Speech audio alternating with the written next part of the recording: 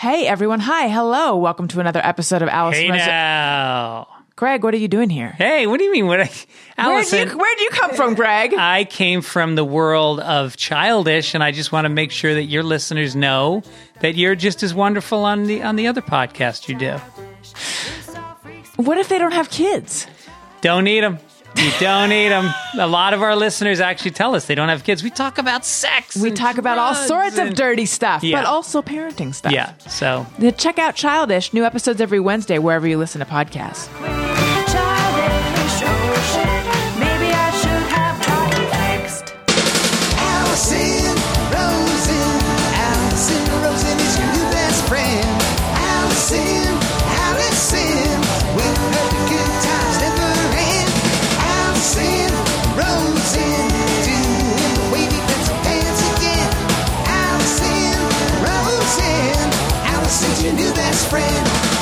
Hey, everyone. Hi. Hello. Welcome to another exciting episode of Allison Rosen is Your New Best Friend. I'm super excited to bring in my guest. Now, as you know, normally I would be catching up with the bad boy of podcasting, Tony Thaxton, at the top, but he insists on playing a show in Chicago. So he's not here right now, which means I cannot find out how he's doing. I can't update him on my big, disgusting news, which is that I held a piece of, is it squirrel poop? Is it possum poop? In my hand. So you can imagine how I'm feeling right now. Not great about that. And I'm not going to belabor this point, but I was wearing socks. I stepped outside.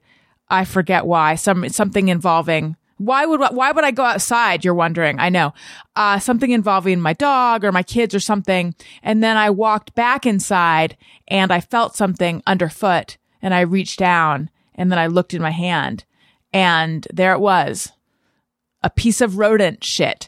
So I have never stopped washing my hands. I'm still inside washing them viciously, thinking about what now? So anyway, that's going on. And now this is the kind of thing I'd be talking to Tony about because for some reason, Tony and I have carved out a little podcasting niche where we talk about, why am I talking to you guys like you've never heard the show?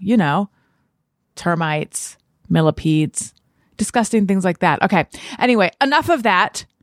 This might be the fastest I've ever brought in the guest. And I bet you're thinking, thank God. I know. Okay. I'm so excited to bring to the show. He's a writer. He's a radio personality. He's a podcast host. You know him from Wit. You know him from The Hilarious World of Depression, which is also a book. You know him from Depression Mode. You may have heard me on that show. Also, a number of books like Conservatize Me and Dear Luke, We Need to Talk About Darth, Pop Culture Correspondences. Please put your hands together and welcome to the show, John Moe. Yay! Hello. Welcome.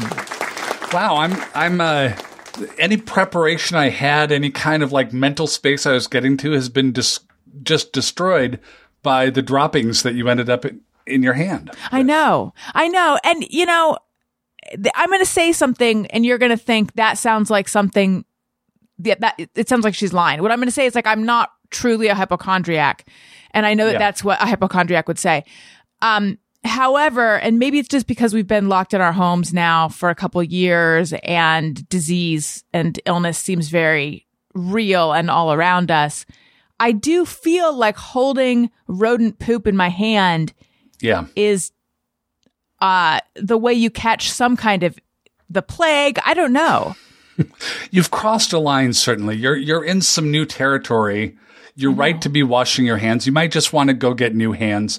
It's like when you have like really old leftovers in a Tupperware container, you just like throw out the Tupperware. Yes. Just don't even deal with that. Yes.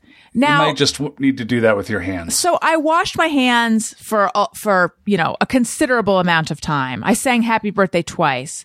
And then I was like, okay, I'm good on the hand front. Yeah. And then the socks from which I had pulled. Here's the thing, though. I really like these socks. They're pink. Yeah. They have black polka dots on them. They fit well. Some socks you can launder the socks. I laundered them, but I wondered, should I just be throwing them out? In the same way that I'm going to throw out my hands and get a new pair, I thought, I'm hanging on Yeah. to these vectors. Yeah. These trauma socks. I mean, are they going to make you think of this every time you see them? Or do you have enough of a history built up that your relationship with the socks can overcome it? Oh, that's such a good question. You know, these socks and I were fast friends. Yeah. I haven't had them that long, but I do feel that we have something to draw on prior to the poop. So All I think right, it'll that's be okay. promising. Yeah, I think thank you'll you. be okay. So John Moe, Yes. I was a guest on Depression Mode, and I felt instantly like we were kindred spirits. And Yes. but I think that's probably because you're such a good podcast host, radio personality, and you're so like open. And I bet a lot of people feel like you're a kindred spirit. It may be. I mean, I'm much more at ease in this format, I think, than I am in real life.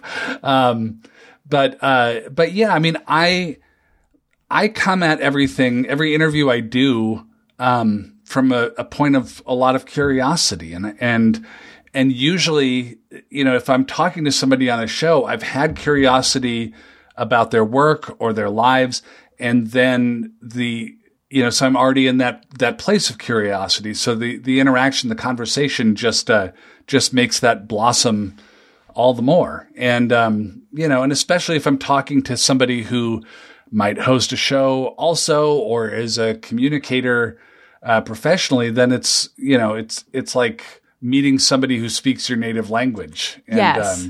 It's very comforting. Well, you mentioned curiosity. When I was on your show, while I was on your show, I was thinking, oh, I have to get you on my show because I have all sorts of curiosity about you and about your backstory. Yeah. See, that's the advantage. Like I could figure out what it is and then just keep pecking away. And then now again, the tables have turned. Now the tables have turned. So you are very open about battling what you mention in your book as ClinED, clinical depression. How are you doing now? Doing pretty well. The diagnosis that I got coming up on like 16 years ago now, maybe more, was a revelation because I was in my mid 30s by then. And I had thought that I just had this deep, shameful secret. And nobody else was going through it.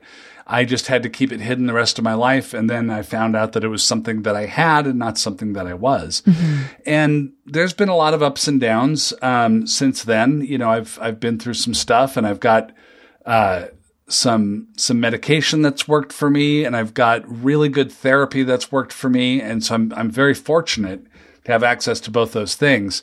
COVID's been a blow. It's been a rough time. And I got laid off from my job at Minnesota Public Radio, a big company. And it was sort of, and I had been in public radio for years. And so it was, like playing for the Yankees, or at least the Mets. And then to just be let go, even though a lot of me was saying, oh, I had been thinking about this anyway. I'd been thinking about going independent anyway. Here's some severance money. This is great. This is the best thing. Mm-hmm. But it kind of messed me up. And with that and just trying to get a new show and a new business going, there's a lot of stress in my life. So, for people in that situation, what I always say, is you can have the same life that the normies have. You can have the same life that a lot of people can just achieve without thinking about it. But you just have to think about it. So it just means a lot more work, So when the distortions start to come in of, oh, you've always been a failure, like any setback you get is like, this is the truth. And this is what all things secretly are. Yeah. So that voice has been a little louder for the last year or so.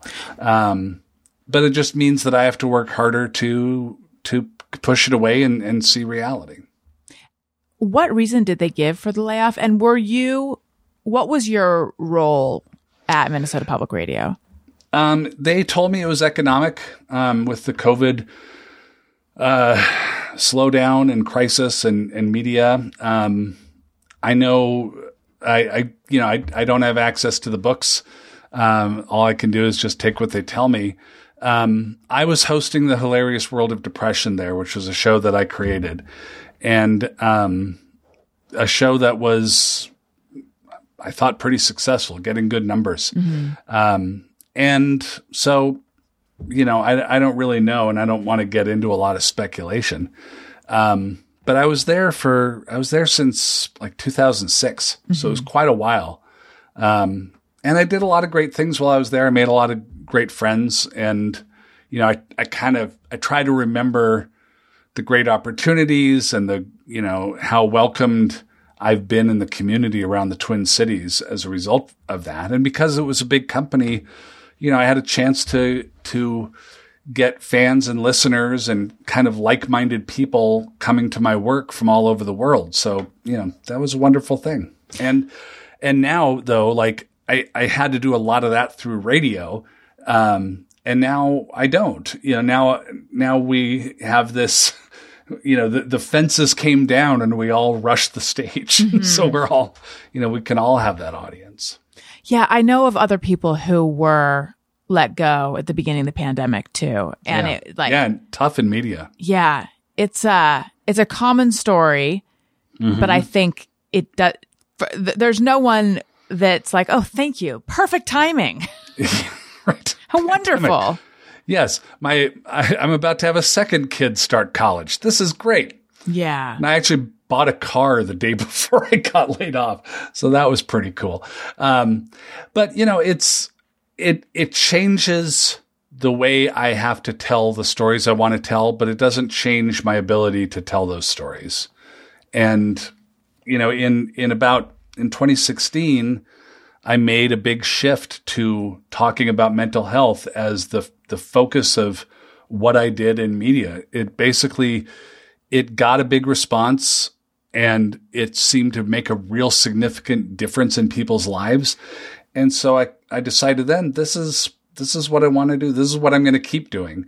And, maybe it'll be at one place, maybe it'll be at another place, maybe it'll be on a podcast or in a book or in a speech, but I'll just keep doing this and then find places that want to pay me to do it. And I have.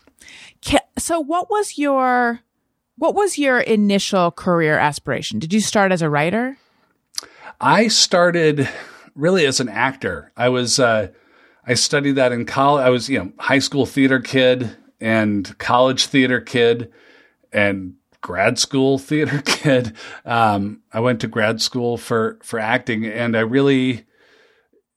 figured it was just my thing. But I kept writing kind of along the way. And then I was a writer I was an actor in Seattle. That's where you grew up, right? Yeah, I grew up in the Seattle area. And no matter how much we told ourselves, you could make it as an actor in Seattle, it was really hard to do. And I was loath to move to New York or LA. I didn't want to. And then I did a play that was just so bad. And I thought, okay, I might not be Eugene O'Neill, but I can write a better play than this one. And so I started writing, and a lot more opportunity came along, and I kind of shifted to writing, and wrote plays. I was an editor at Amazon for a while, and then when a job came up in radio, it was kind of a combination of writing and performance, because I would write my own scripts and present my voice in a way that was designed to reach people. So that format's changed a little over the years from radio to podcasting, but it's basically the same effort. And what was that radio job that opened up? I was at KUOW, which is a station in Seattle, and I was working on a show called Rewind. It was a weekly kind of comic news and review kind of thing. Like, let's recap the week's news and have a little fun with it and do a little bit of news of the weird, but also just, little satire. So I did sketches and did some writing and producing for that, and kind of learned along the way. And then that ended in 2003. and I kind of elbowed my way onto the air as a newscaster, midday host, filling in for the talk show hosts, and it's the kind of thing that I've heard a lot of people do this in different professions. Like it's a form of fake it till you make it. And I thought, okay, I need to sound like I'm on public radio. And so for the first year or two, I just acted the part of how a public radio guy sounded. What does that mean? I'll see if I can recreate it here. 10:58 in Seattle looks like backups on I-90 going across the Mercer Bridge and on 520 as usual. Later today, a speech by Noam Chomsky. Something like that. So good. So the vocal quality. Yeah. You try to sound kind of concerned and a little constipated. was the idea that I was going for. But then one day I was late in getting all my newscast stuff ready, and I was just distracted, and I had to hit the mic and talk, and it came out more like, okay, there's traffic on 520. It's a total mess. You don't want to go on there if you can. It's going to rain this afternoon. Of course, we live in Seattle. And coming up on fresh air is, this guy. And that's when everything changed. That's when people started responding. People started writing in. I got invitations to do stuff on, national shows. That's so interesting. And I just stuck with it, and I talked like a normal guy. So it really helped. What do you think they were responding to? I think they were responding to a directness and a sincerity that I still try to get across. Where if I'm telling a story, whether it's, about the Seattle City Council in 2003 or whether it's interviewing Allison Rosen in 2021. I love her. She's the best. She's got it in spades. She's an it girl. I try to communicate to a listener what I find so fascinating about this person so that they can share in the fascination. And I envision it as I'm talking to somebody across the table with a cup of coffee in my hand. And sometimes it's my wife, sometimes it's one of my kids. But often when my family will say, hey, who have you interviewed lately? And I'll say, oh, I interviewed Allison Rosen. And here's what was interesting about what we talked about. And trying to get that one person across the table to understand it and to appreciate it, just it guides everything that I try to do. I used to host a technology show a few years ago for Marketplace, and my kids were younger at the time, obviously, but they were ranging from 3 to 10 years old. And they would say, well, what did you talk about at work today? Because they were hoping it was like video games or something cool. And I would tell them about it, and then I would see if they understood what I was saying, or if they would be just zoning out and walking away. And that let me know how I did that day. Oh, that's so interesting. If they could understand what was so cool about this new supercomputer being developed, great. And if not, then try harder next time. So once you stopped trying to mimic that public radio way of speaking, is that was that the last time you ever did that? So was it your natural speaking voice from then on out? Yeah. I mean, sometimes you still have to do some announcery stuff here and there. And, I try to sound like me, but then again, also I probably sound different right now than I did on my show when I talked with you, at least in the tracking and the part where it's just the host reading things, because it's a different circumstance. I had my daughter, my youngest daughter, is now 13. She came down to my office/studio and listened to me record some ad reads or something, and she said, "Oh, you sound different." And I said, "Oh no, that's the one thing I pride myself on, is not sounding different." And she said, "Well, it's the things you're talking about and you sound like you're trying to explain products to me. I said, well, yeah, I kind of guess I am. And maybe that's just a different format. But I still, I tell people all the time when I, edit scripts for other people, or when I've worked with, even on people's writing, even when my kids write papers for college now, I'll say, like, read what you've written out loud to someone, to your roommate or someone else in the dorm, and see if it makes sense. And then explain the point you're making to them without looking at your paper, and see if that makes more sense. And whichever one it is, let that guide your writing. And so, yeah, I mean, I think public radio is, I have a lot of love for what it can be. I get really disappointed when it doesn't live up to that. But I think that it sometimes falls into a feeling of infallibility about itself. And I believe I can't verify it. It's impossible to verify.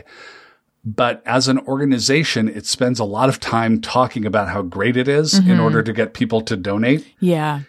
And I think it's that mentality kind of permeates, and it's hard to think, well, how can we be better? How can we be more direct? How can we serve, how many more interesting stories can we cover that we aren't?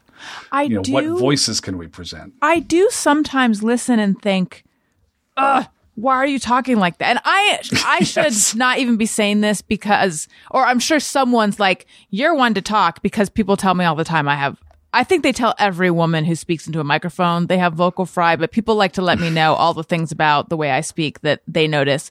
So all that being said, I sometimes listen to public radio and I think, why is everyone talking this way? Like, what is happening? Yeah. Well, there is rampant misogyny among people who listen to audio production. Yeah. You're guilty of being a woman. It's like in mental health, like back in the 19th century, pretty much being a woman made you qualify for an asylum somewhere. You're hysteric.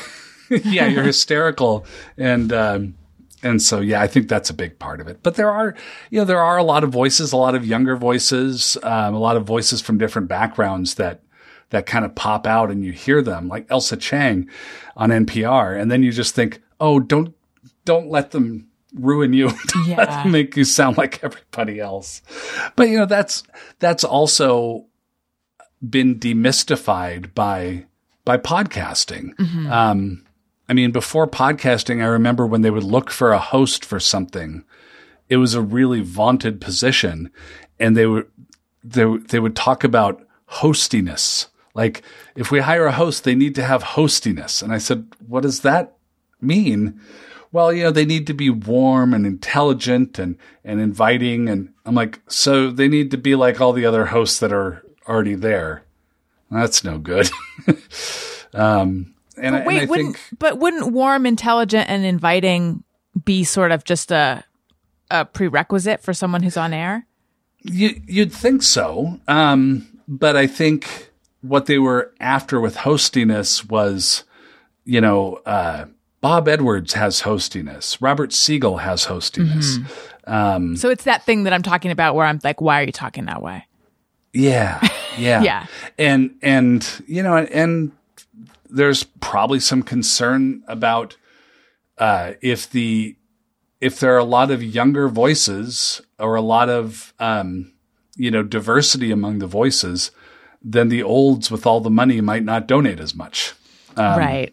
And I don't know if that's the belief on high that's held to, but I know that a lot of public radio is built around making the olds feel comfortable. So. Yeah. So can we talk a bit about this is a very broad sweeping question, but great. What was your childhood like? I know you had a couple brushes with death. Yeah. That left you traumatized. Yeah. Trauma that I didn't fully understand for a long time. I grew up in the suburbs of Seattle, in a suburb called Federal Way, which is named after the highway that goes through it, which is odd. And my parents were from Norway. My parents immigrated from Norway. And my dad, well, I often start this with World War I. But they were kids during World War II when the Nazis invaded Norway. And every day they feared for their lives because people could be taken away. My mom's father had the only radio in his town, and it was contraband because they didn't want people listening to the BBC and getting updates. He hid in the barn from the Nazis with his radio. Jeez. My other grandfather, my dad's dad, lived down in Oslo, in the big city, and he worked as a printer and printed one of the underground opposition newspapers. Oh, wow. My dad grew up when he was, 12 years old, was out on his bike at night around the city delivering the newspapers, delivering the resistance newspapers. And they would take the grips off the ends of their bicycle handles. They'd roll up the newspapers and shove them in there. And then they'd just bike right by the Nazi soldiers on their way, And to put it mildly, they could have gotten in trouble. But your dad never did. He never did. Nobody got in trouble. His dad's life was cut short by, I think, stress. And there's no therapists available. So my dad drank and smoked cigarettes because that's what people did. And he moved to America, and that continued. The drinking continued all through my life. But, whatever you grow up in is your normal. And so I thought that's just what dads did. I used to laugh at Leave It to Beaver for how unrealistic it was, or Brady Bunch, about how unrealistic that, anytime there was a dad who was clear and, talked in this sort of sage advice way, I thought that's just weird. But we didn't talk about it. We didn't talk about his drinking. We didn't talk about certainly about the trauma that they had endured, because to them it was a survival story. They saw it as good news. And then my brother chose narcotics over alcohol, but continued the same behavior, my older brother. And my sister turned to books and academics, which turns out was the right answer. Yeah. That's what you should do to escape things. I guess. Younger sister? Maybe not. Older sister. I'm the youngest of four. Okay. But both my older sisters were a little more academically inclined. I turned to theater because it was this wonderful imitation of life. You could make your life into anything you want it to be, or you could be handed a script and be told, this is going to be your life while you're here. This is your name. This is your relationship to everybody else. This is what you're going to say. This is what they're going to say.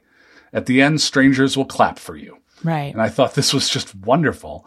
And, I had a modicum of talent, enough to keep doing it whenever I wanted to, all through young adulthood. But the depression hit me in junior high, as it does for a lot of people when you start to kind of recognize some things for what they are. Puberty hits, suddenly everybody is in my school, everyone was smoking pot and partying on the weekends from 8th grade on up. You included? Sometimes. What's that? Were you also? No. I don't know if I just didn't get invited to the parties, but I was too scared of substances. But I thought there is something weird going on with me where, I would start to cry over the smallest thing and then not even be sad about it anymore, but unable to stop crying. There was something wrong with my tear ducts or something. Which I've come to find out is really common as a depression symptom. So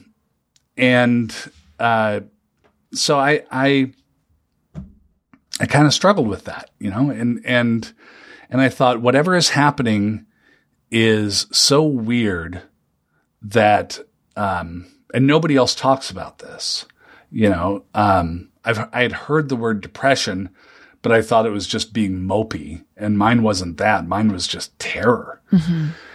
And Fear? I thought, well, fear. Yeah. Like unassigned fear, fear of nuclear war, which was, I was born in 1968. So I was in junior high and when the day after was on. Young people don't realize that. I think for all of us, maybe I don't know what the bookends year wise, but for a big chunk of us, we walked around with this idea that like we might just get vaporized. Like it's At all any going to moment. disappear. Yeah. Like that was I remember being very young and and asking my dad about that and then thinking like, so I guess I just go about my life but we're just going to like instantly be gone, but I won't be aware of it. But I mean, it's a very intense thing for a child to be aware of at all times. I had no reason to believe that I'd make it to college. I figured we'd all be vaporized by then. So scary. Yeah, just the assumption that you're going to be wiped out. And so like we would talk about the future and I'm like, well, you could talk about the future if you want, but we're all doomed Yeah. to this. And it was really a feeling. I'm sorry, I just cut you off, but did the adults also like this was our young people mind trying to make sense of it, but did the adults also walk around thinking we're going to be vaporized? I don't know. Yeah. I don't know. I mean, they were the ones making movies like The Day After, so it's hard to believe that they were really able to provide anything. But here, something I found out recently. I would tell people, well, South King County, where I'm from, is where they built all the planes for Boeing. Boeing Field is not too far away. Lots of the dads in my schools worked at Boeing. And we all said, well, but they're going to hit Boeing first. Mm-hmm. We're going to be the first to go because they won't want to build new planes. And then years later, I met somebody from Alaska who said, well, at least when I was growing up, I knew Alaska would be the first to go because it's the closest to Russia. And then I would meet people from all over, and everyone thought where they lived, they'd be killed first. Wow. And it was something that people took comfort in. Like being the most special? Yeah, or like they wanted to believe that they'd suffer the least. Oh, I see. They wanted to believe that it would just be gone and they wouldn't have to hear that bombs hit other places. Mm-hmm.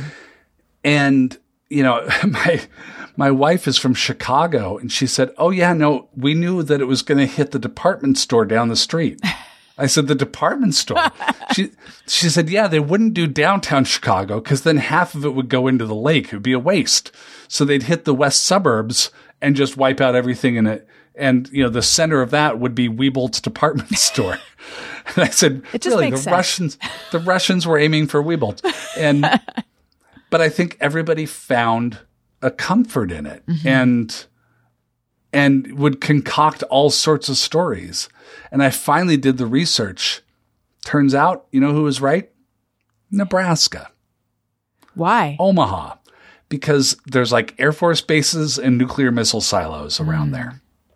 And so, yeah, I have a friend from Omaha who had told me that. And I had to call her back and say, you were right. They would have hit you first. You narrowly survived.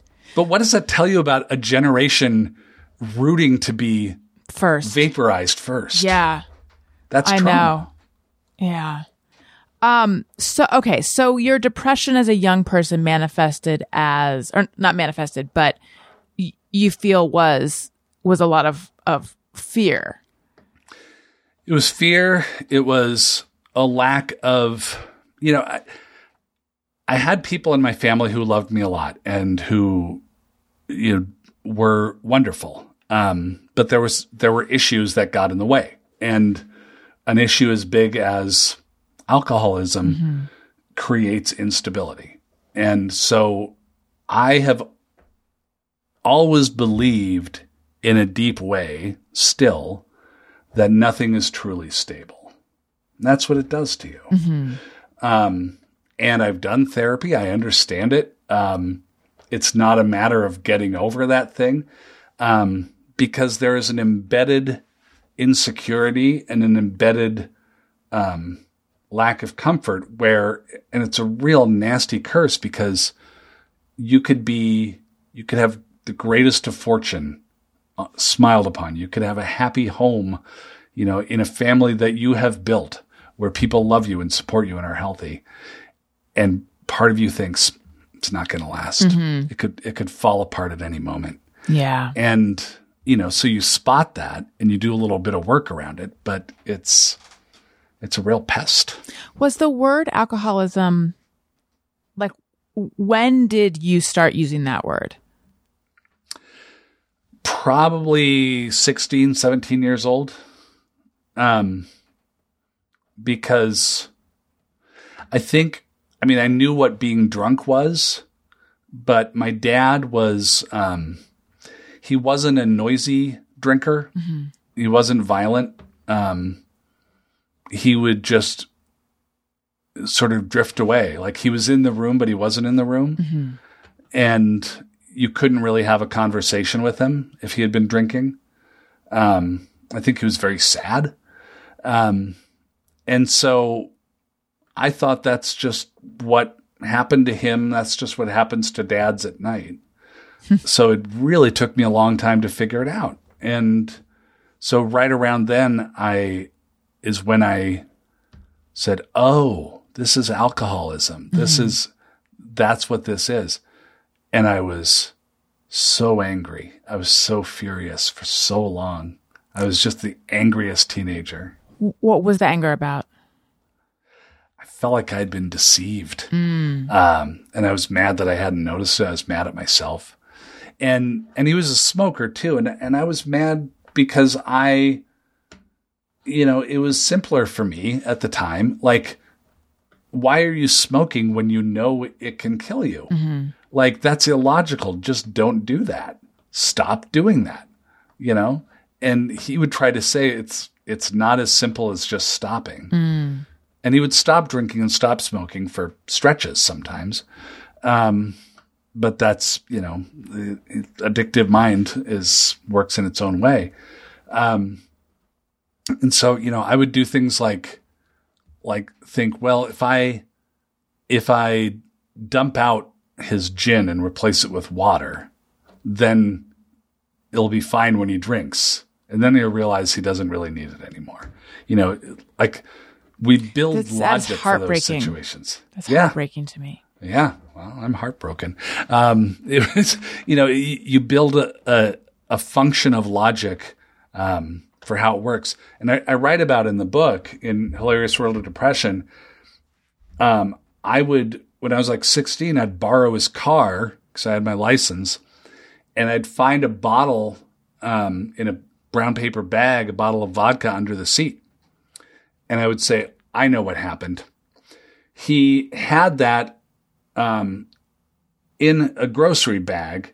And then when he was bringing the grocery bag out, it fell out the top.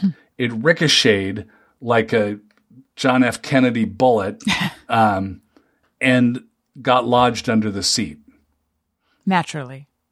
That was the only explanation. Not that he had it on his way to work in the morning.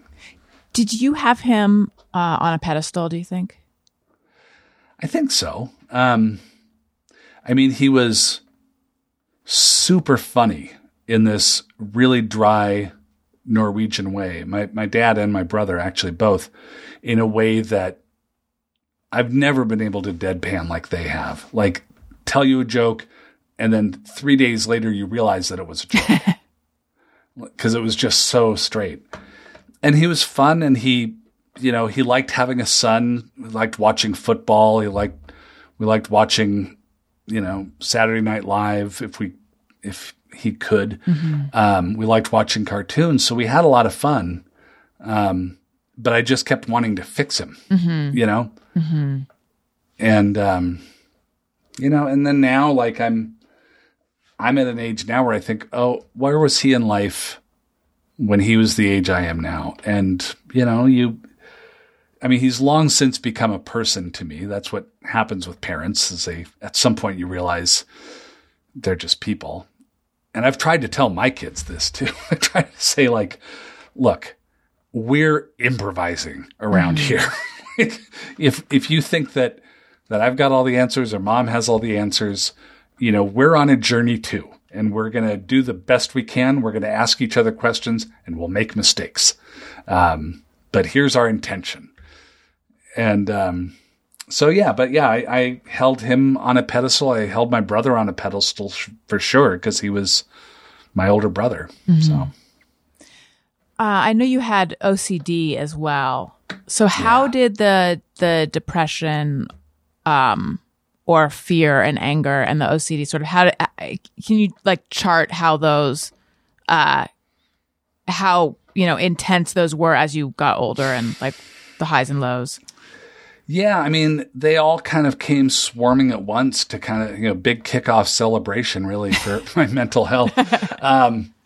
The OCD, I had a really rough patch, in those early days where I had a friend who had 2 dogs and I had to make sure that I petted each dog equally.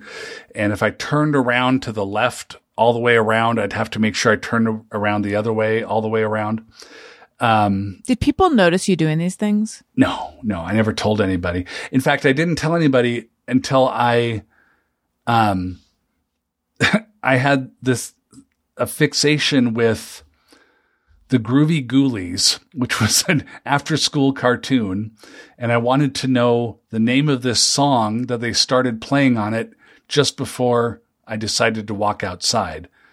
And I walked outside and I thought, I'm never going to know that. There's no DVR, there's no internet, I can't find out.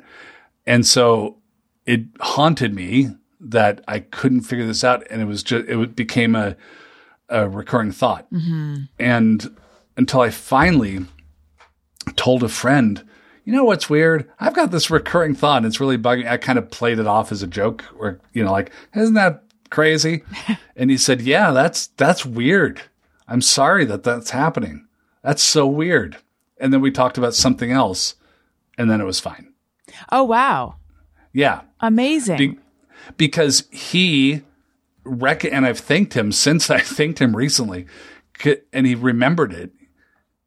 And all he did was validate it, saying, yeah, that's weird. Mm-hmm. And then he changed the subject to something else, not consciously, but just because. And it was like, yeah, and there's other things in the world too. Yeah. And, young and malleable, that was good enough in the moment. Doesn't work for everybody all the time. I wish it did. But, right.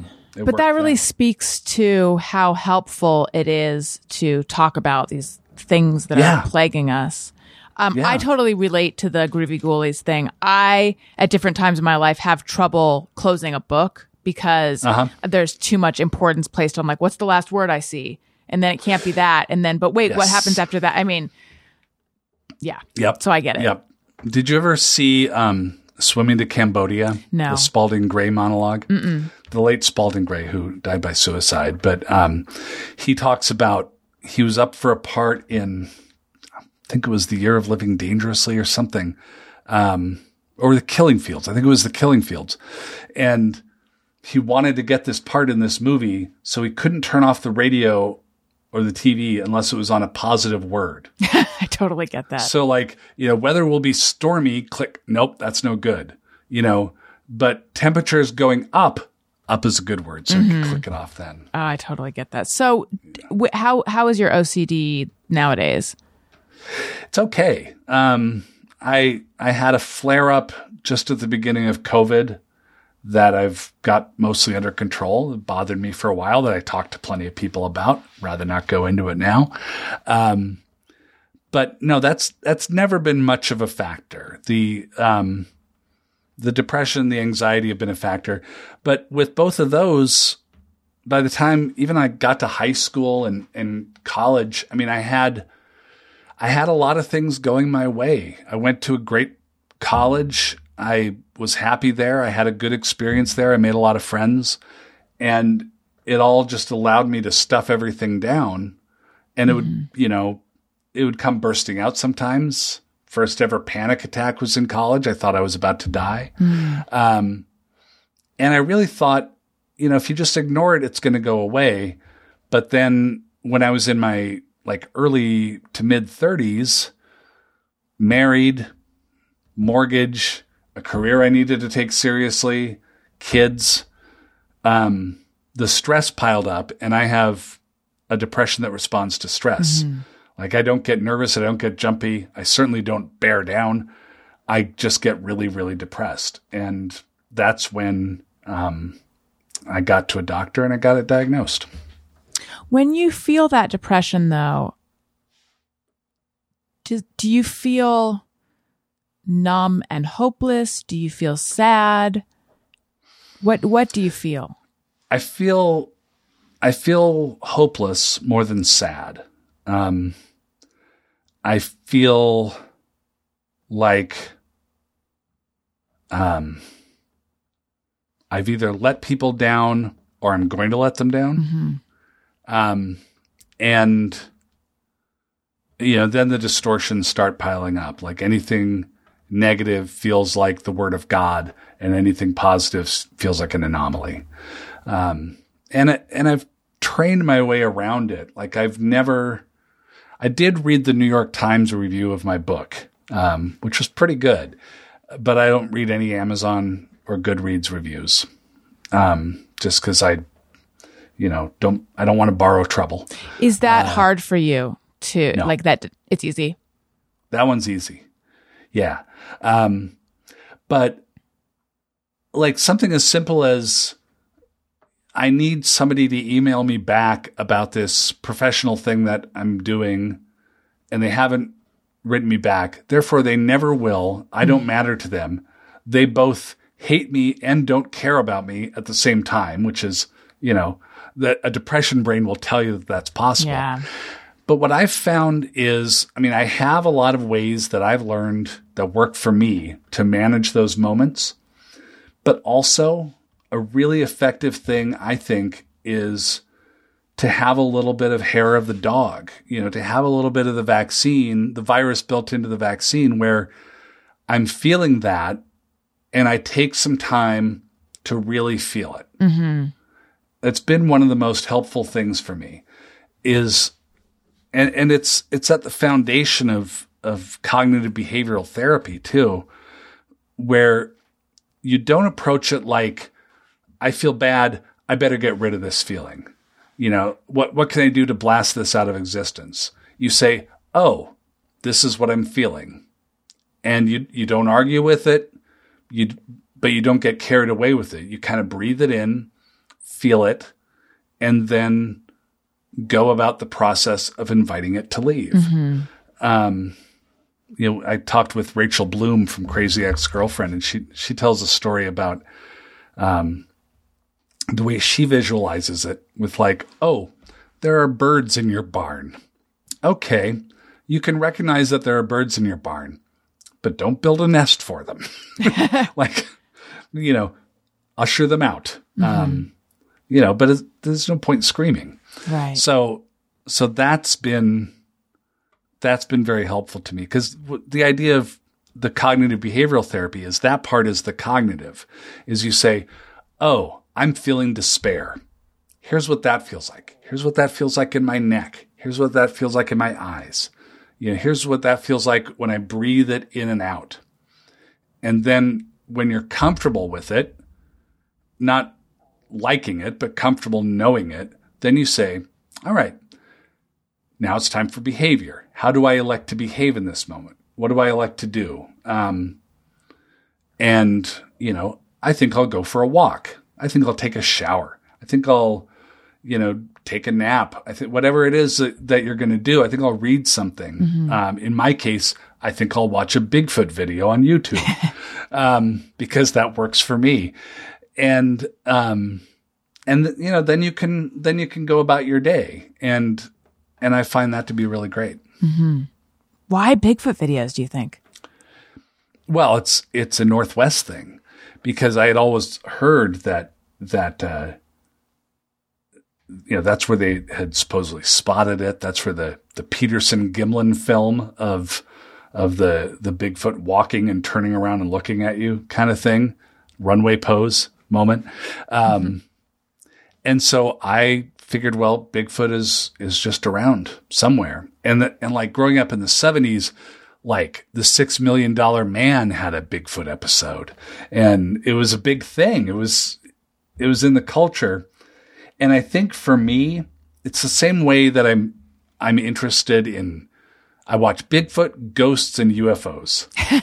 And I'm an agnostic on whether I believe them or not. Like, I figure, well, there's more to the world than we know, but, I'm not going to jump on any video that gets slickly produced either. But to me, they all hint at a world beyond the world that we know. And I like that idea. I've always loved that idea of, I think I write about it in the book, how like when I was a kid, I was thinking if I could spot a Bigfoot and follow it to its Bigfoot town and then just hang out there for a while and then go home. So it's, and like all these UFO videos that are out there now, I'm like, there's something going on. And to me, it's the same. Like the other thing I do is we have an art cinema in Minneapolis. I'll go over there if I have time and go see a movie I've never heard of, some foreign language movie I know nothing about before walking into the theater. And it's like shakes loose some congestion of my thoughts. And, and then it's another world that I can get lost in for a while. Right. That's really good that you recognize when this happens and that you know yourself well enough to sort of know how to pull yourself out of it. I relate intensely to feeling both, like rejected, loathed, and also invisible, like all at the same time. Yeah. Well, I mean, I can't remember who, Will Wheaton, I think, was explaining this to me of, that we're all Luke Skywalker in our own story. But, to most everybody else, we're like Stormtrooper number 12, and, or the droid that never gets off the little Jawa thing.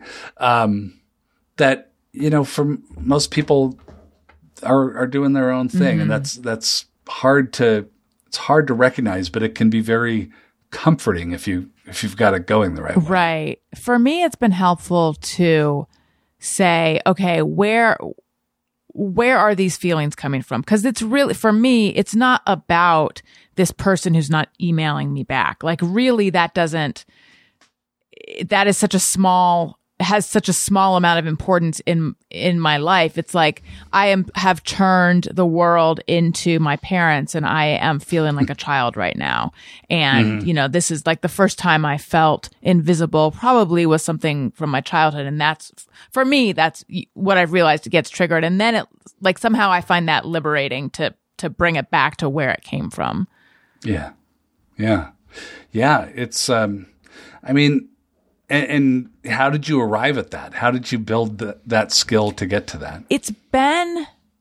That has been a recent new bit of awareness that came out of the pandemic. It came out of, and I've talked about this on my show. I have this over-reliance on external validation, and I would be looking at Instagram and I would see, someone got some great guest on their podcast, and instantly a flood of like, they wouldn't do my podcast. And I hadn't even reached out to this person. They wouldn't do my podcast. Yep. I'm nothing. Everyone hates me and I'm invisible. All the, the things you mentioned. Yeah. And then I just was able one day to pause. I mean, I felt so like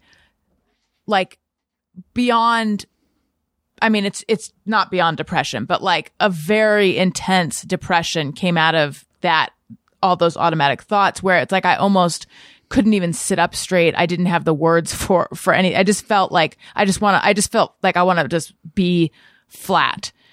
I need to just get onto the ground. I feel so crushed by all this. And then I had a moment of like, wait a minute. if I'm going to feel this way every time someone else gets attention, it's going to be a really miserable life for me. And, Yeah. you know, what is this true? I was able to recognize, like, this is not, you know, these are distortions. And then I thought back to some exchanges that I'd had earlier in the week and like, did something make me feel this way earlier in the week? And it was, you know, I'd had a text conversation with some people I'm related to closely. And it had, you know, there was a lot of feelings that came out of that, but I think I wasn't aware of them. And I don't know, that was sort of the beginning of me being able to, think my way around, be less at the mercy of all the feelings that come from these triggers. Yeah. That's a hell of a breakthrough. That's a really good thing. I mean, I've been trying to tell people, because it was a revelation to me, because I also, you know, get hooked on that validation, to the point where I can't understand it sometimes when I receive it. You know, we did a Wits live show because we're kind of bringing Wits back to life. And I went out on stage and got a standing ovation before the show started because people were glad to have it back and glad to have me back, but I couldn't comprehend it. And I just sort of walked around the stage not knowing what to do. Like it didn't match your conception of yourself. Yeah. But I also think back on something that I was talking to my therapist. This was a while ago now. And I was talking about book reviews. And I said, well, I don't, you know, if I hear praise for the book, and I think it was more about feedback, because I do get feedback just from emails and messages and tweets. I said, but if I take in what the people who like it are saying about it, then I also have to take in what the people who didn't like about it are saying. And she said, what? No, you don't. And I said, well, yeah, of course you do, because, you know, if with one, you got to take the other. And she said, well, why do you think that? What rule is that? And I'm like, what are you saying? Just take the stuff that feels good and just disregard the rest? She said, yeah. I love what if that. you did that? And I'm like, holy shit, I can do that. That's so much better. Yeah. Yeah. You could just eat the ice cream. You don't have to have the liver too. Right. You could just enjoy it. And that's helped me a lot of just, and I tell people that, like I tell well-known entertainers that, and sometimes they listen, and a lot of times they're like, yep. Got to hear from the people who hate me. It's weird. If I take in the people who love me, I gotta put some credence in the people who hate me. Yeah, I mean, that is an axiom you hear. Like, if you let the good in, I mean, if you listen to the good, you have to also listen to the bad. I think your therapist is on to things. Yeah. Let's take a quick break, and then we'll come back. I want to talk to you guys about BetterHelp. This podcast is sponsored by BetterHelp Online Therapy. If you've listened to me for any amount of time, or just know me socially, you know I am a big, big fan of therapy. Therapy has helped me immensely. It's helped so many people close to me, and I recommend it. I remember a long time ago, someone said in a comment, and it was not meant to be a positive comment, but it was like, she thinks everyone should be in therapy. I added the tone of voice, but I kind of do think everyone should be in therapy. I think it would help pretty much anyone who's open to it. And a way to think of it is that it doesn't mean something's wrong with you. It's kind of routine maintenance. And by the way, after the last couple years we've had, I feel especially like everyone could use a little tune-up.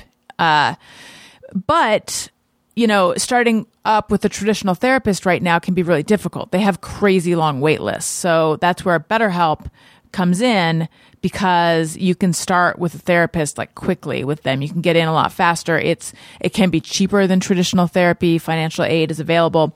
BetterHelp is customized online therapy that offers video, phone, and even live chat sessions with your therapist, so you don't have to see anyone on camera if you don't want to.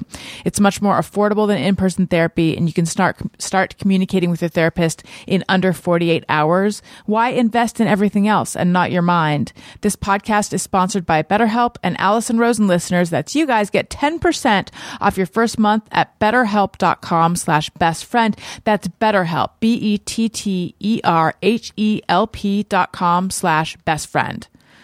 I also want to talk to you guys about Ring. I love the Ring alarm.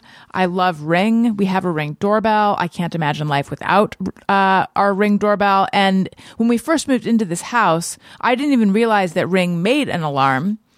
But my husband wanted to get an alarm system. And so I started doing some research, and I didn't want to do one of those where they have to come out and set it up. And it's like now you have a whole new relationship with a bunch of people. That's how it seemed to me at the time. And so I talked to a friend of mine who is full disclosure, he straightens my hair and also cuts my hair, and occasionally does some light covering of the gray in my hair, if you must know. That's new, by the way, because I'm very young. So it seems weird that I would need to do that. But anyway, we get, he's like the consummate consumer. He researches everything. He's very sensible with his money. More than I am, I think. Like, he really does not want to overpay for anything. So I said to him, do you have an alarm system? And he's like, oh yeah, I just got the Ring alarm. I love it. I set it up myself. It was like a needle scratch moment because I knew that I loved Ring. So I said, what? I didn't even know that they have this. And he said, oh yes, they do. This holiday season, deck the halls, walls, doors, and windows with the best deals of the year on the award-winning Ring alarm. Go to ring.com/bestfriend to get a great deal on a Ring alarm security kit today. So I found out that they have a Ring alarm, told Daniel, he went out and got it and set it up that day. Setup is easy. Daniel is handy, but even if he weren't handy, let's say it were me doing it, I could have done it myself. And then it works seamlessly with your other Ring device. You don't need to have other Ring devices, but it does work seamlessly with them. And it's just such a feeling of calm and comfort and security knowing that your home, you can monitor your home from wherever you are, knowing that you're protected. It's really great. This holiday season, deck the halls, walls, doors, and windows with the best deals of the year on the award-winning Ring alarm. Go to ring.com/bestfriend to get a great deal on a Ring alarm security kit today. That's ring.com/bestfriend. Okay, we're back. So tell me about Wits. So Wits was a show that started at Minnesota Public Radio when I was there back in 2010. And it was originally just me interviewing authors, humorous authors. And then we kind of brought in some musicians and we brought in musical guests. And then we started adding like little comedy sketches here and there. And it became a variety show that went from being a stage thing in St. Paul to being a radio show heard all around the country. And it was expensive because you had to employ a lot of people to do these shows. I mean, this was a company that was doing a Prairie Home Companion, which at the time was being carried on every public radio station.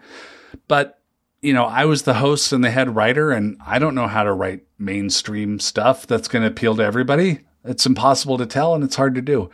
So we did it for a few years, until about 2015. And, we would bring in a musician and a comedy guest. So it might be like Neil Gaiman and Brandi Carlile, Patton Oswalt and Amy Mann. Amy Mann, yeah. And then we would kind of have fun, a little bit of interview, a little bit of improv, a little bit of sketches, a few songs. And when that ended, it was so exhausting because we had to convince all these people to come out to St. Paul for not very much money. We did a few shows in California too. And it was a small enough show that I got kind of creatively exhausted by it too.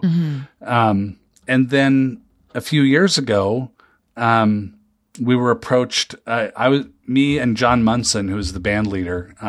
John's best known for being in Semisonic.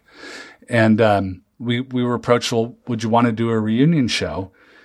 And so we went out for coffee, and I said, what if we took away all the parts we hated and just did the parts we loved? Same idea, same concept as we were talking about with praise and criticism. Right. I said, I don't want to do long interviews. The improv thing's always dragged. I want more songs from artists. I want to just have fun. And we wanted the same things. So we did a reunion show. We were set to do another one, and then COVID happened. And so we waited that out and then just did another one this past October, brought out Maria Bamford and Josh Ritter and had a marvelous time. And we're going to keep doing them. Nice. So then you had Wits, and then you created Hilarious World of Depression. Was that in 2016? Yeah. And can you talk a bit about the genesis of that show? Yeah. I mean, I lost my brother to suicide in 2007. He had been, I'm trying to think the best way to phrase it. I'm not getting choked up. It's complicated. He was addicted to substances, narcotics, and then spent many years as a hotline counselor for Narcotics Anonymous. When people were tempted to use again, and he would be the one who talked to. He was clean at that point? Well, that's been the prevailing opinion, is that he was clean at that point. I think you just never really know with addicts because they can be incredibly tricky, and my brother was incredibly charismatic. But basically he believed he could talk to people and talk about their lives and remind them in a very important way that their lives were worth living. He couldn't believe that about himself because he kept his depression really secret. And I didn't even know he was depressed until he died. And I didn't know that pretty much anywhere there's addiction, there's depression. A lot of recovering addicts have told me that. And so he died, and I thought, well, I'm not a doctor. I'm not a psychiatrist. I'm not a therapist. I can't help this situation, but I can talk into microphones and I can string a sentence together. So I started writing about it and tweeting about it when that became a thing, and talking wherever I could about how depression, about mental illness can kill you. So you should go get that checked out. If there's a electrical problem in your house, call a professional or you could get killed. And I gravitated to, I've always been a comedy nerd, comedy writer, sometimes comedy performer, done a little stand-up. But I found that a lot of the people I gravitated to had a history of depression. A lot of comedians do. And so the idea was to get comedians on to talk about their experiences with depression, have a few jokes along the way because they're comedians, but also take advantage of the fact that they're gifted at explaining things. The old line about they say what we're all thinking. So I wanted to use that instead of doctors because I thought, to hear Patton talk about it or Maria Bamford, that they could tell it in a more personal way. That would also create more downloads because, who doesn't want to hear from Maria on a show? Yeah. And then after doing the show for a while, I worked in some singer-songwriters that I knew. Because who can touch your heart about this stuff more than Amy Mann or Nico Case, who can phrase these things that just connect with you. And I honestly thought the idea was good, but just kind of weird. I didn't expect to do more than a handful of episodes before moving on to something else. But what I didn't realize was that people were just starving to talk about this stuff because, we're taught in our society and in our generation growing up, certainly, to not talk about it. And, the response was so overwhelming, much more so than anything else I've done. I thought, well, either I just became a much better writer or people really want to talk about this. And I think it's like what we did with littering or cigarettes or drunk driving. Like, we're not going to solve it, but we can make it better than it is now. It's kind of an echo of when you started speaking in your real speaking voice and things took Yeah. off. Like, here's a show that's really infused with the real you. Yeah. Whereas it Well, sounds like with Wits, you took more of a not supporting role, but less like straight John Moe. Yeah. Right? Well, it was, the side of me that makes up abstract comedy. But I think that the part of me that just makes this the thing I want to talk about the rest of my life is from a different place. And people sometimes will say, well, how can you ask somebody? I just had Tom Sharpling on the show, and I'm like, okay, tell me about your time in the institutions when you were in high school. And I think I got to a lot of that stuff early. Usually I build up to it. I got it with him right away, and I'm like, I'm going somewhere with this, and we'll get to the jokes. People say, well, how can you just ask people about those things that you're not supposed to talk about? And I will say, well, I forget that you're not supposed to, but it's kind of my go-to line. But what I'm kind of realizing now is, like, because I'm furious, because I'm so angry That at what? at a choice, and it is a choice that society has made to not talk about this stuff. To, like, we can talk about it and it can get better, or we can not talk about it and it can get worse. And we're choosing not to talk about it. And that choice killed my brother. He's dead now because of that choice. And lots of people are dead now because of that choice. And fuck that, And so I think that defiance and that, I don't even know what it is. I guess it's anger, kind of powers a lot of the work I do. 'Cause I'm just, it's like being ripped off on a real grand scale. Yeah, on an existential scale. Yeah. Have Yeah, you? we got burglarized. You mentioned people saying, like, how can you ask people these things? Have you ever had a guest bristle at a question or have that reaction? I've had guests not want to answer questions, and I usually just take that part out, the question and them saying, I don't want to ask, unless it leads to something else. But they mostly know what they're getting themselves in for. And I'll say before we start, like, is there somewhere you don't want to go with this? And, they'll say, like, I'd like to leave my marriage out of it, but mostly they roll with it fine. And yeah, my mom at one point said, do the guests ever write to you later because they're so mad at you that you talked about these things? I said, no, they showed up knowing what I was doing. Yeah. Usually they're really grateful, and because they get this sudden, flood of positive response from their fans. I take it your mom does not want to talk openly about this stuff? She's come a long way. I mean, she's about to turn, I don't know if she probably won't want me to say how old she is. She has a birthday coming up. Yeah. And she's well into her 80s. And she's come a long way. Because there are things in the book that are really painful, about my perspective and about, her husband and about her and about her childhood. But she didn't say no to anything I wanted to put in the book, including some very grim stuff about her and her family.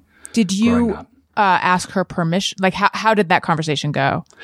My philosophy was, if it happened to me, if it happened while I was in the room, then it's my story to tell. If it didn't, I want the permission of the person who it happened to.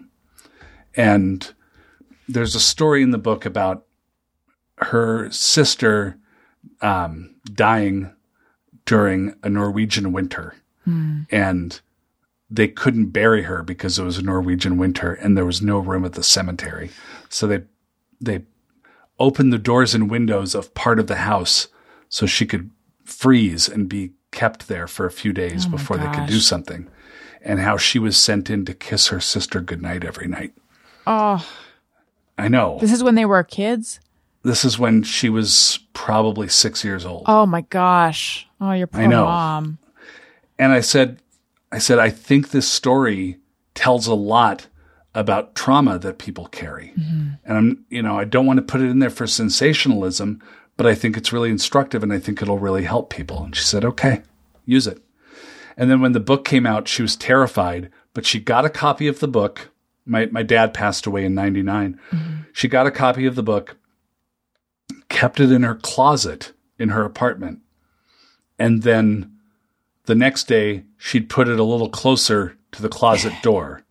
And then each day she let the book inch closer to her in the living room until she finally could pick it up and read it. And then she loved it. And then she bought it for all her friends. Oh, that's so great. Did that make you feel good? Yeah, that made me feel really good. Cause I don't want to hurt people, but the mission of what I want to tell and the truth that I want to tell and the urgency of it to me is more important. And I think she understood that. And that was really good. That's really wonderful. So Hilarious World of Depression and then now Depression Mode. How did those, is it a continuation of the same show, just independent now? It's similar. I mean, when I got laid off, they didn't let me take the show with me, which Sucks. I found to be unfortunate. But I honestly thought then too, I was the idea of living by download numbers and subscriber numbers and hoping that you have enough to please somebody enough to write you checks is an exhausting way to live, and it feels pretty powerless. And so I very nearly took that severance money and went to grad school to get a degree in counseling and become a therapist. And I thought, why don't I just help one person at a time instead of however many thousands or millions are listening to the show? Right. And then, I also talked with some of the bigger networks, some of the commercial networks, some of the public radio stations. And Jesse Thorne from Maximum Fun, who I had known forever, called me on the day I got laid off and said, we'd love to have you over here. We'll make a home for you here. And, I finally got back to him with, more conversation. He said, look, why don't you own the show? Why don't you start your own company? We'll be your partner. You won't be an employee of us. And everything you make, you'll own forever. And that's his philosophy as a maker himself. And he said, then when you want to write a book, you won't have to cut in some company on it. If you want to make a TV deal, you could just go make a TV deal. And that sounded really great to me. And so this show is similar, except it's every week instead of maybe 20 weeks a year. And it's more than just depression. Depression tends to be at the root of a lot of things, either as a symptom or the problem. But we talk about, we've talked about OCD. We've talked about depersonalization, derealization disorder. We've talked about anxiety disorders. We've talked about eating disorders and body dysmorphia issues, postpartum issues. And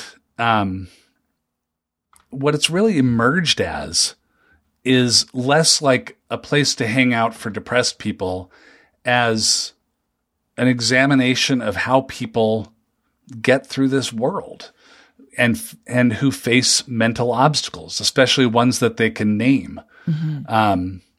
And, somebody said it at one point when I was making shows like this, they said, well, isn't it depressing to talk about this stuff all the time, to talk about people's problems all the time? And I said, well, it can be, but I think it's also inspirational because it's all comeback stories. You know, it's people who've talked about problems that they've had, and then maybe they've overcome them. Maybe they're still fighting.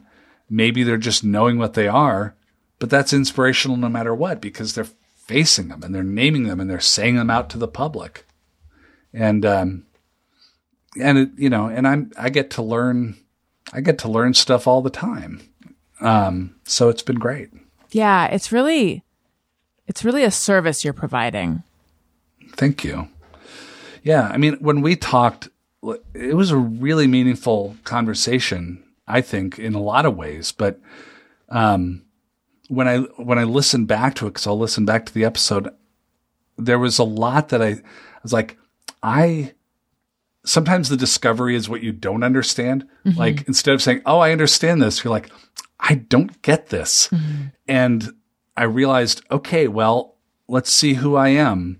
You know, I'm a cis-het, white, middle-aged guy in the Midwest.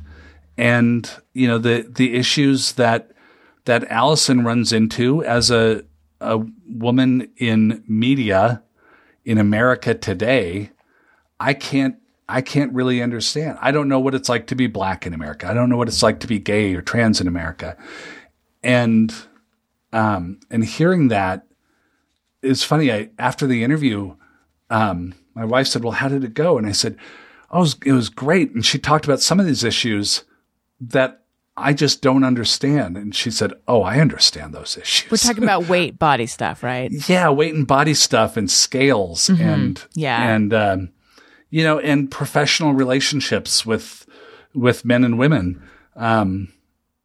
It's been great, because what happens is that each conversation I have, a theme kind of emerges as you go along. And sometimes that doesn't reveal itself till you kind of dust it off and like trim off the parts that you don't need. And you're like, oh, I see what the whole arc of this thing is. Right. Yeah, I gotta say, you're making, this is very, very much behind the scenes, but you're making me go like, but should I be doing an edited show where there's, you know, tracking and all that kind of stuff? Because it really flows really well the way you do it. Whereas I'm just like, bleh, here's the whole thing. Well, people love what you do. So, you know, I mean, it's less work. It's less work. I've actually had the idea, and I've begun to sniff around on it a little bit, because I did Jordan and Jesse Go on Max Fun Network. I'm like, here are two guys sitting around joking around with their friends. I should do a show like that. That sounds fantastic. Yeah. You know, like the Hey Guys, What's Up show. So I don't know, but it takes all kind. I mean, that's part of the beauty of what we do is that different formats people are bringing. So I have some questions that people have sent in. I am on Patreon. Oh, sure. Patreon.com/Allison Rosen. All sorts of fun stuff there. You can get bonus episodes of The Friend Zone, Zoom parties. There's a level where you can text me and I will text you back. You can watch the Thursday show video. This particular video, this one, you can go to youtube.com/Allison Rosen. You can see this and other Monday shows. And also if you subscribe, excuse me, I stumble over this every time, even though I say it all the time. If you sign up for an annual subscription, you get 2 months free. So it's 12 months for the price of 10. It's quite a deal. And one of the perks is you can submit questions for the guests and they get read first. So let's see what people want to know from John Moe.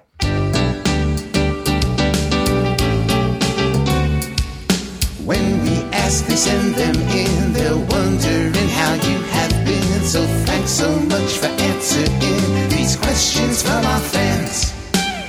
Okay, Whitney C. says, how are you with change? Parentheses, roll with it when things change, hate it when things change, somewhere in the middle.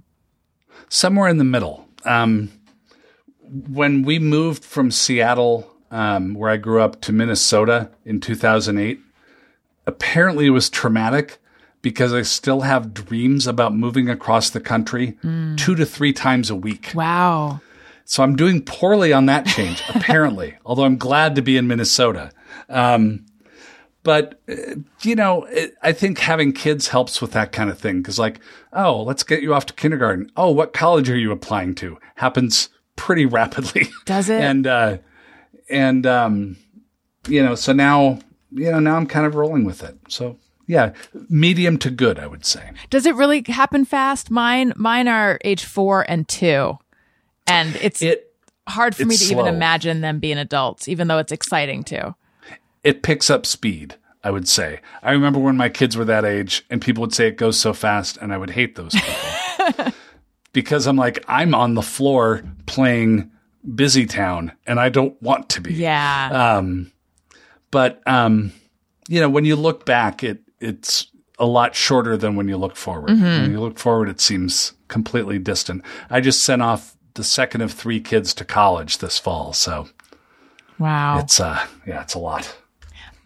Okay, Lynn says, I still miss Weekend America. With the reboot craze, would you have any interest in reviving it?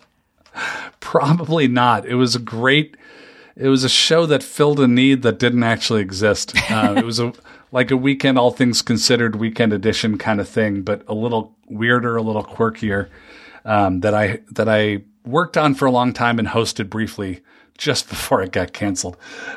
Massive operation, tons of people, so probably not really tenable, but there were some elements in there that we had fun with. And the executive producer who hired me for that show is still a good friend and plays guitar in the band that I sing in. Oh, So, nice. What's the name of your band?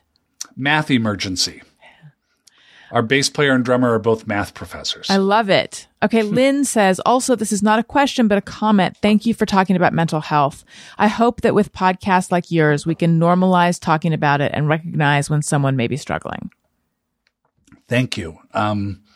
That's why I'm doing it. And I want to make talking about a mental health issue no different than talking about a sore knee or a toothache. Yeah. I feel like there's not much stigma around, or maybe it's where I live, but I don't find there to be a lot of stigma around therapy anymore. And there was for a long time.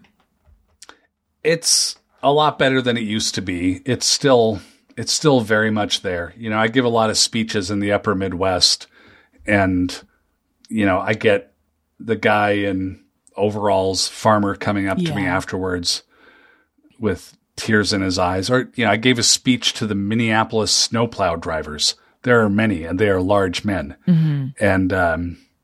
And I don't think those guys are used to crying, Right. especially at work. And, so it's out there. I think it is getting better. I think, got a ways to go. Okay. Nick Wester, PI, says, I'd like to know his preferred hot dish recipe, at least what he puts in it. Although if he wants to give time and temperature as well, I'll take it. I'm more of an eater than a maker. My wife and I have, if you get some good albacore tuna, she's got this great hot dish recipe for, that involves sharp cheddar cheese and albacore tuna, which doesn't sound like it would work, but it does. When we had been here 10 years, we had a hot dish potluck. Hot dish is casserole. Okay, thank you. I was gonna ask, but It's the same thing. okay.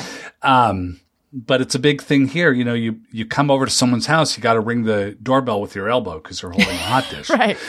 And so we had a hot dish party because we still thought it was kind of kitschy. Mm-hmm. And we said, bring your favorite hot dish. Well, we'll have a contest. People can vote. And our friends, the hipsterest of our friends, showed up with meticulously prepared hot dishes. This is what they've and waited all took it year for. very seriously. And we're like, oh, we were joking, but nobody else is. Okay.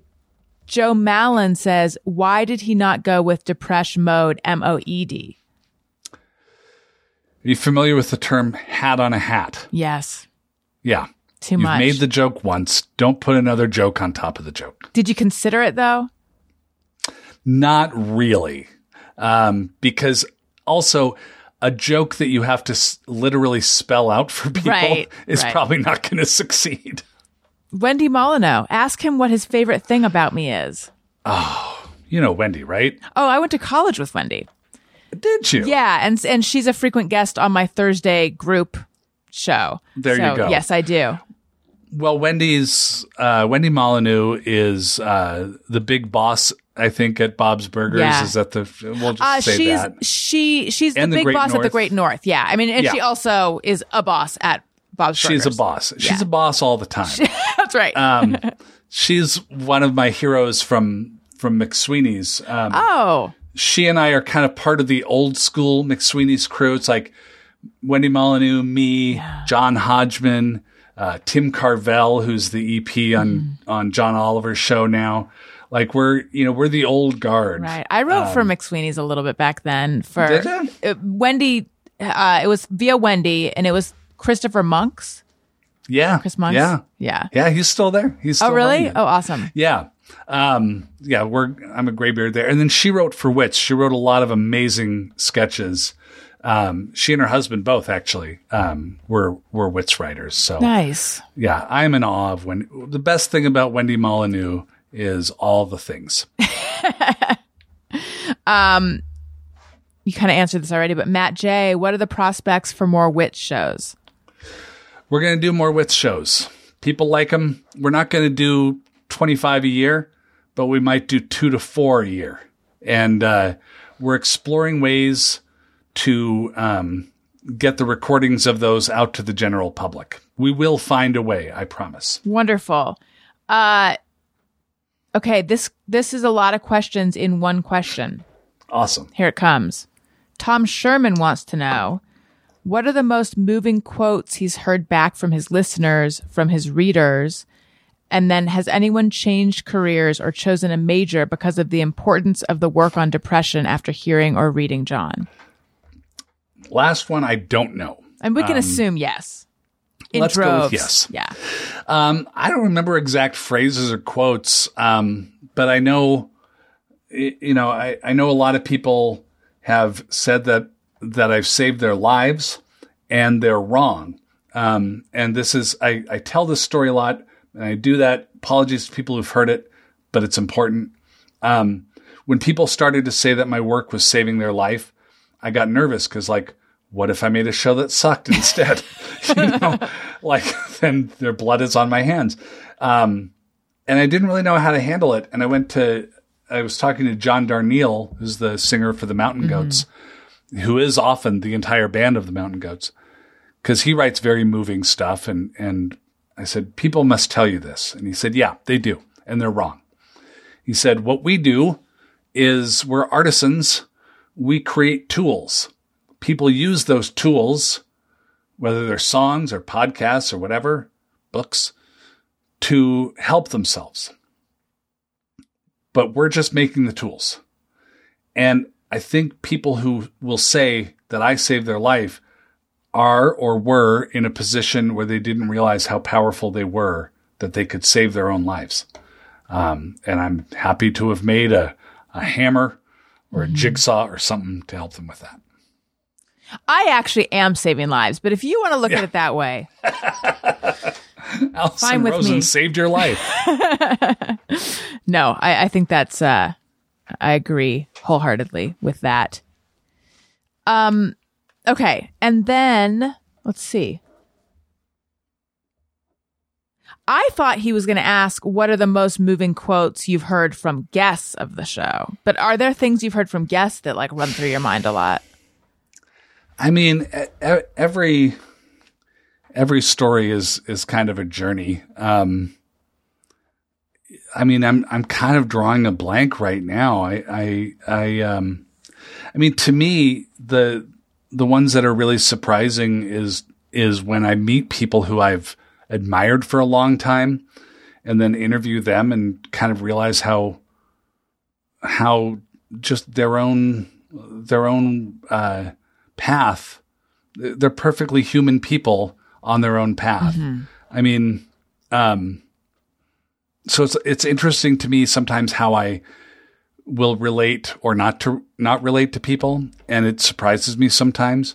Like Nico Case, who I adore, who's a friend. But like, no human is as cool as Nico Case. This is like true. She's the most coolest. badass person around. But we got into a conversation about this one stretch of road on the Olympic Peninsula, north of where she grew up and kind of southwest of where I grew up. And we were both like, that's where all the murders happen, right? Yeah. That's either they're happening there now or they've happened before. And if you can't find any, it's just because they were concealed. and so it's like suddenly this woman whose music I had been listening to for years and years and years, I can just talk murder roads with her. And so that's the stuff that tends to stay with me. Right. Those little moments. Let's do a round of Just Me or Everyone. Sometimes I ponder on something I have thought or done. Is it just me or everyone? You have a Just Me or Everyone, right? I do. Well, I've had a couple. I thought about the thing where you feel ashamed of something and then you space out what it was you were ashamed about, but you still have the shame. And then you feel bad.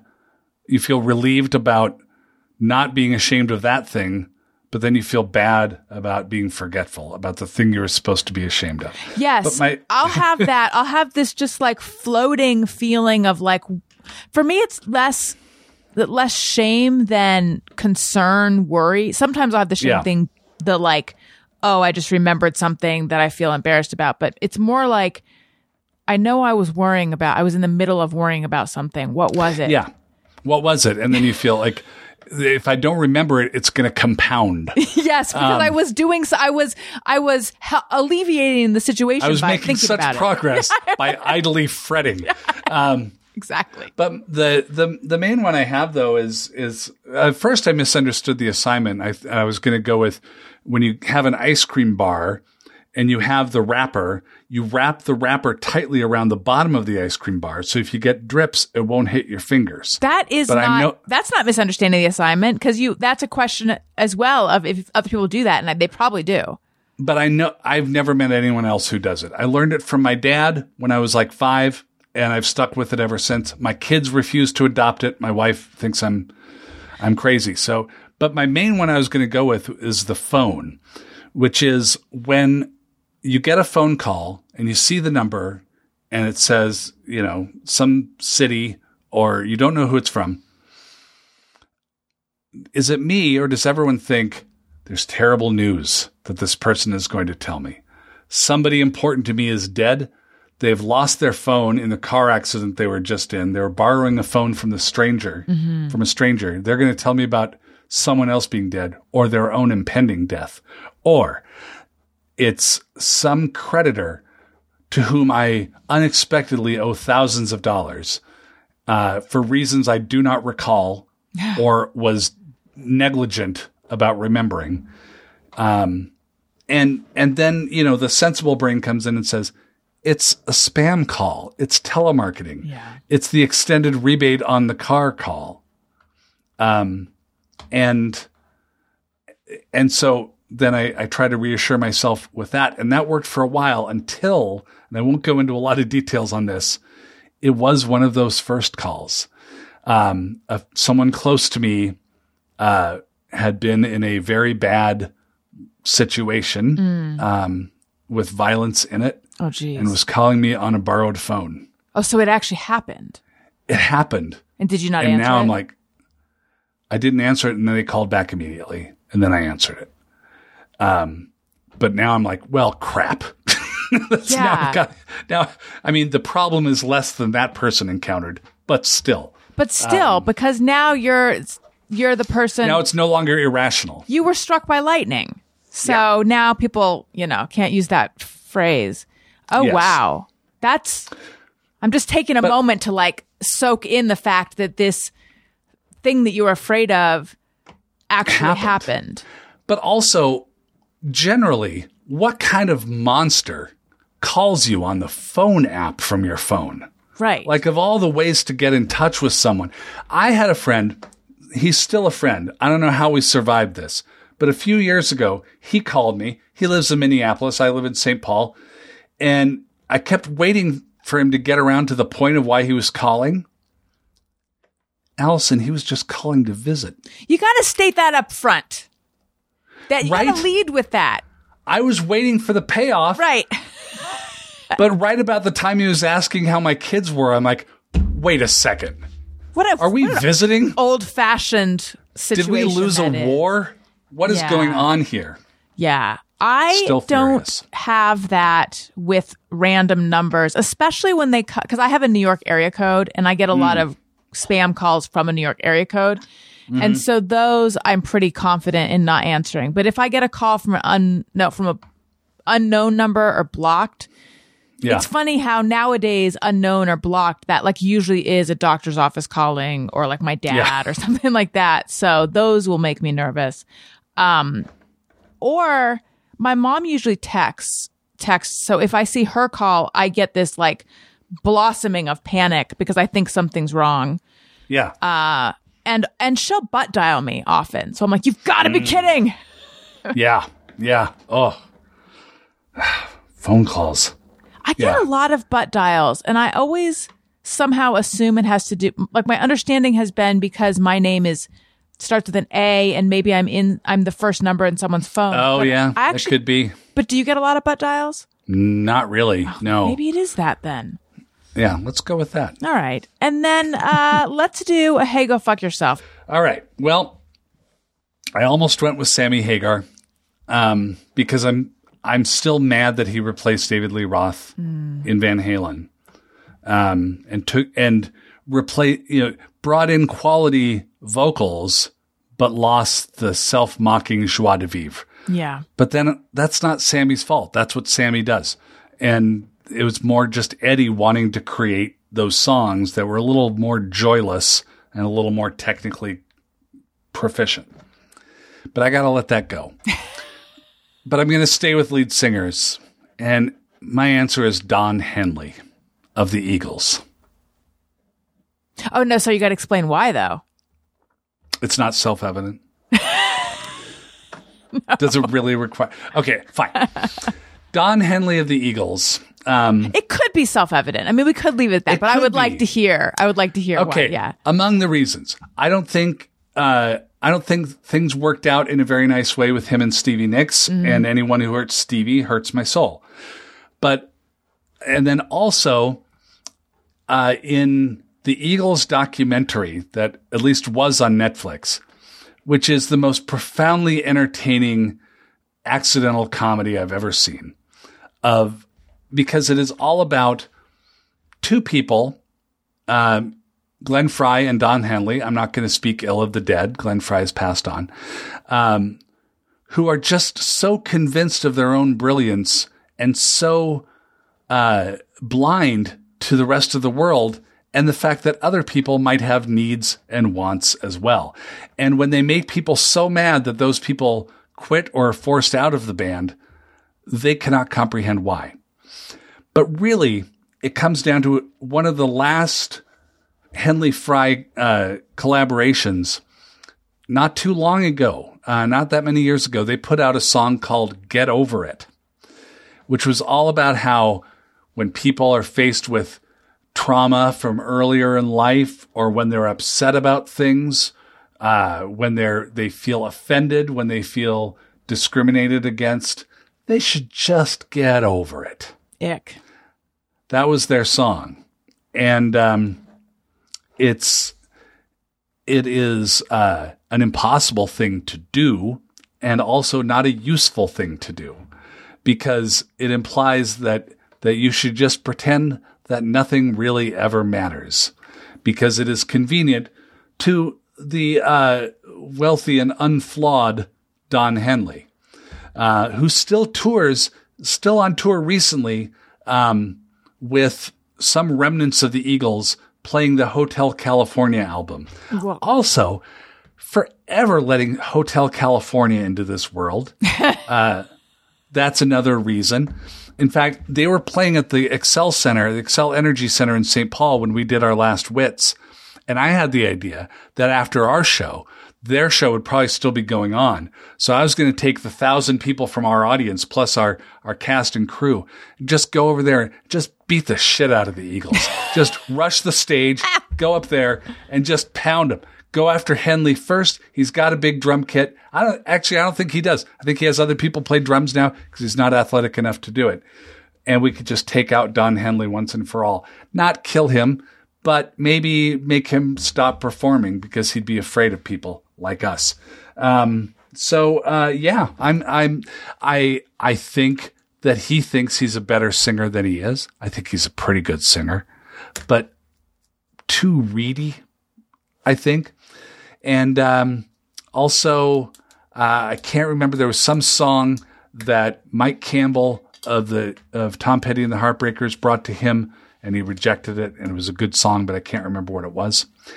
And it's just, I find myself with an irrational, ongoing, burning enmity towards Don Henley. I won't say hate, but rage. I'll go with rage. So, hey, Don Henley. Hey, go fuck yourself. John, it's been so nice talking with you. Thank you so much for coming on the Allison, show. Such a delight. Such a delight to have your friendship and to join you on your show. Tell everyone where they can find you and what they should look out for. Plug your things. The internet. Perfect. I'm at John Moe on Twitter. I'm at John Moe on Instagram. Google Depression Mode, and you'll find us, or go to MaximumFun.org and navigate from there. My book is called The Hilarious World of Depression, and it is available in stores. I recently found out that it's selling well, which was delightful news. So read that and pass that around when you're done reading it, because somebody you know could probably benefit from it. And yeah, that's me. Yes, I will link to it in the episode summary. If you like what you're hearing, please make sure to leave a comment on Apple Podcasts. 5 stars is my favorite number. I periodically read some comments on the show. And make sure you're following me on Twitter and Instagram at Allison Rosen. And make sure you're subscribed or following or whatever it's called in your app of choice so that you get the episodes automatically. You don't miss out. When you're passing around John's book, also, just tell your friends about my show and about his show. Just tell your people, friends about shows. Tell your friends about shows, specifically ours. Yeah. Thank you very much. What am I forgetting? I think that we did it. I think we did All it, right. John. Oh my gosh. Hooray. You guys, thank you so much for listening. I love you. You matter. Goodbye. Hey, do you know about the Allison Rosen show? We had a good time, but now we gotta go. Yeah, Allison Rosen is your new best friend.